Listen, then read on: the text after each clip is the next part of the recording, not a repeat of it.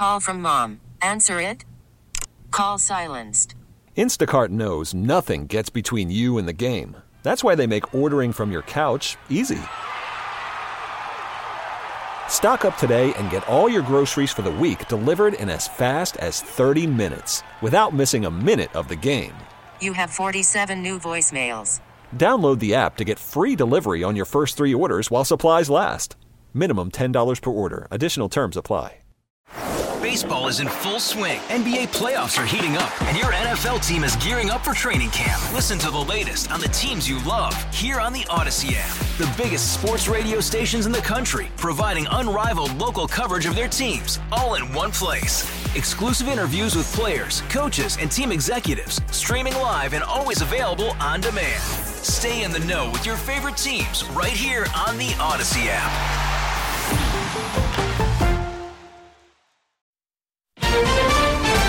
A reported draft Supreme Court opinion. It is a clear-cut rejection of Roe v. Wade. Demonstrators target the court. Abortion is out there! Roe v. Wade has got to go! Increased focus on states. In somewhere between 20 and 25 states, we would expect to see abortion access be eliminated. Good morning. I'm Steve Kathan with the CBS World News Roundup. A reported draft opinion suggests the United States Supreme Court is poised to strike down the Roe v. Wade decision that legalized abortion. CBS's Jan Crawford reports it was obtained by Politico and has not been confirmed by the High Court. We will not go back! The news set off late-night protests from both sides at the Supreme Court. America doesn't want to overturn Roe v. Wade. I'm very passionate about being pro-life. The leaked Supreme Court draft opinion shows the conservative majority voted to strike down Roe v. Wade. The 98-page draft opinion from February was obtained by Politico. Writing for the majority, Justice Samuel Alito wrote, "Roe was egregiously wrong from the start. It is time to heed the Constitution and return the issue of abortion to the people's elected representatives." 4 other conservative justices reportedly also had voted to overturn Roe in the Mississippi case. It's unclear whether Chief Justice John Roberts would have allowed the Mississippi law to stand without overturning Roe, or whether he joined the liberals. Also unclear whether the early draft opinion will become the final decision, sending the issue of abortion back to the states. Hands off my body! Right now, 13 states have laws banning all or nearly all abortions that would be triggered if Roe were overturned. The news about the reported draft opinion has triggered sharp reaction from longtime activists on both sides of the issue. Randall Terry is founder of the anti-abortion group Operation Rescue. We will dance on the grave of Roe versus Wade. Roe versus Wade will be on the ash heap of history. Carrie Moss of the American Civil Liberties Union. It would deprive half the nation of a fundamental constitutional right that has been enjoyed by millions of women for over 50 years. Last fall, 62% in a CBS News poll favored keeping Roe versus Wade in place. There's been reaction from members of Congress. Democratic leaders Nancy Pelosi and Chuck Schumer said it would go down as an abomination, one of the worst and most damaging decisions in modern history. Some Republicans criticized the leak but praised the potential ruling, including Missouri Senator Josh Hawley, who called it morally powerful. Nicole Killian, CBS News, Capitol Hill. This is Steve Dorsey in Washington. The apparent leak jeopardizes the court's integrity. Its judicial process has long been protected and secret. The release of the reported draft opinion could trigger a sweeping investigation, even involving the FBI.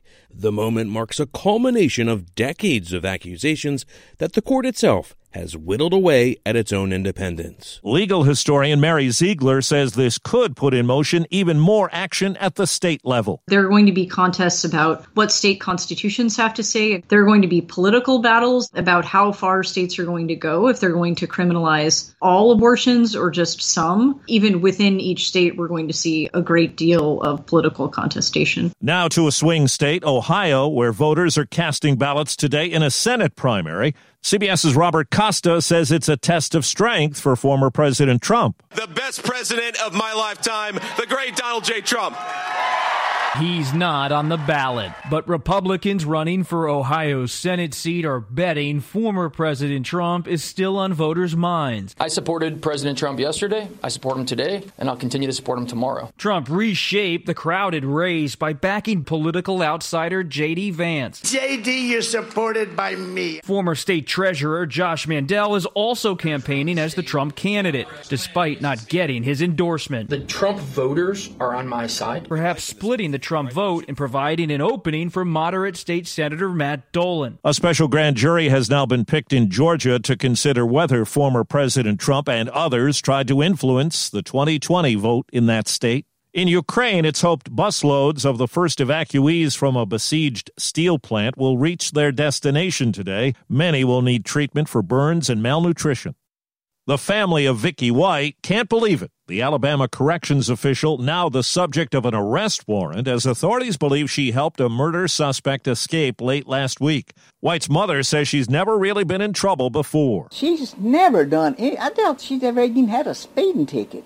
But, I mean, she's always been, what I'd say, a good person. This is all a shock. The 57-year-old White had put in her retirement papers after 17 years on the job, and her last day was supposed to be last Friday. A former Philadelphia police officer has been charged with murder in the March shooting death of a 12-year-old boy. T.J. Siderio had fired a shot at an unmarked police car and fled, but prosecutors say he was unarmed and on the ground when he was shot by Officer Edsal Mendoza. Attorney Andrew Duffy represents Siderio's family. Any shooter who puts the gun down upon command, gets down to the ground upon command, cannot be shot in the back. That's an execution. That's a murder. A Los Angeles jury gave a win yesterday to the Kardashian family in the defamation suit brought by reality TV star Blac Chyna. She alleged the Kardashians convinced the E! Network to cancel her show. In Oklahoma, a judge has ruled the last known survivors of the 1921 Tulsa race massacre can make their case to hold the city accountable. Here's CBS's Omar Villafranca. The survivors are all more than 100 years old. They were small children living in the Greenwood section of town known as Black Wall Street. In 1921, a young black man was accused of assaulting a white teenage girl. A white mob, including members of the Tulsa Sheriff's Department, torched roughly 35 blocks of homes and businesses. The night of the massacre, I was awakened by my family. Now 107, Viola Fletcher saw her community torn apart by that white mob. Well, I think about it every day. It'll be something I'll never forget. No one was ever held accountable for what happened that day. The NFL says it found no evidence that the Cleveland Browns purposely lost games during the 2016 and 17 seasons or paid people to do so, as former coach Hugh Jackson alleged last winter. The Met Gala last night in New York City. Happy birthday to you. Kim Kardashian wore the glimmering gold gown Marilyn Monroe had to be sewn into when she sang to President Kennedy at Madison Square Garden in 1962. Kardashian says she had to lose 16 pounds to fit into it herself. Other memorable looks, New York Mayor Eric Adams in a Gilded Age style tux with tails that had the words "End Gun Violence" painted on the back. Elon Musk walked the red carpet with his supermodel mom, May. Deborah Rodriguez, CBS News. Also in New York, in the shadow of an Amazon plant where workers voted to unionize last month, employees at a separate Amazon facility rejected a union effort. 62% against it. That about matches the level of turnout. That's the Roundup. I'm Steve Kathan, CBS News. Hey, Rob Bradford here. I have set out on a mission with my good friends at FanDuel to prove what I have known for some time. Baseball isn't boring. Now I have a daily podcast to prove it with some of the most notable people in the baseball world, screaming baseball isn't boring from the mountaintops, or at least agreeing to come on our show. Players, managers, GMs, and yes, even the commissioner of baseball, Rob Manfred. It has been a constant wave of baseball's most powerful voices. So join the revolution. Subscribe and soak in Baseball Isn't Boring. Listen on your Odyssey app or wherever you get your podcasts. You'll be glad you did.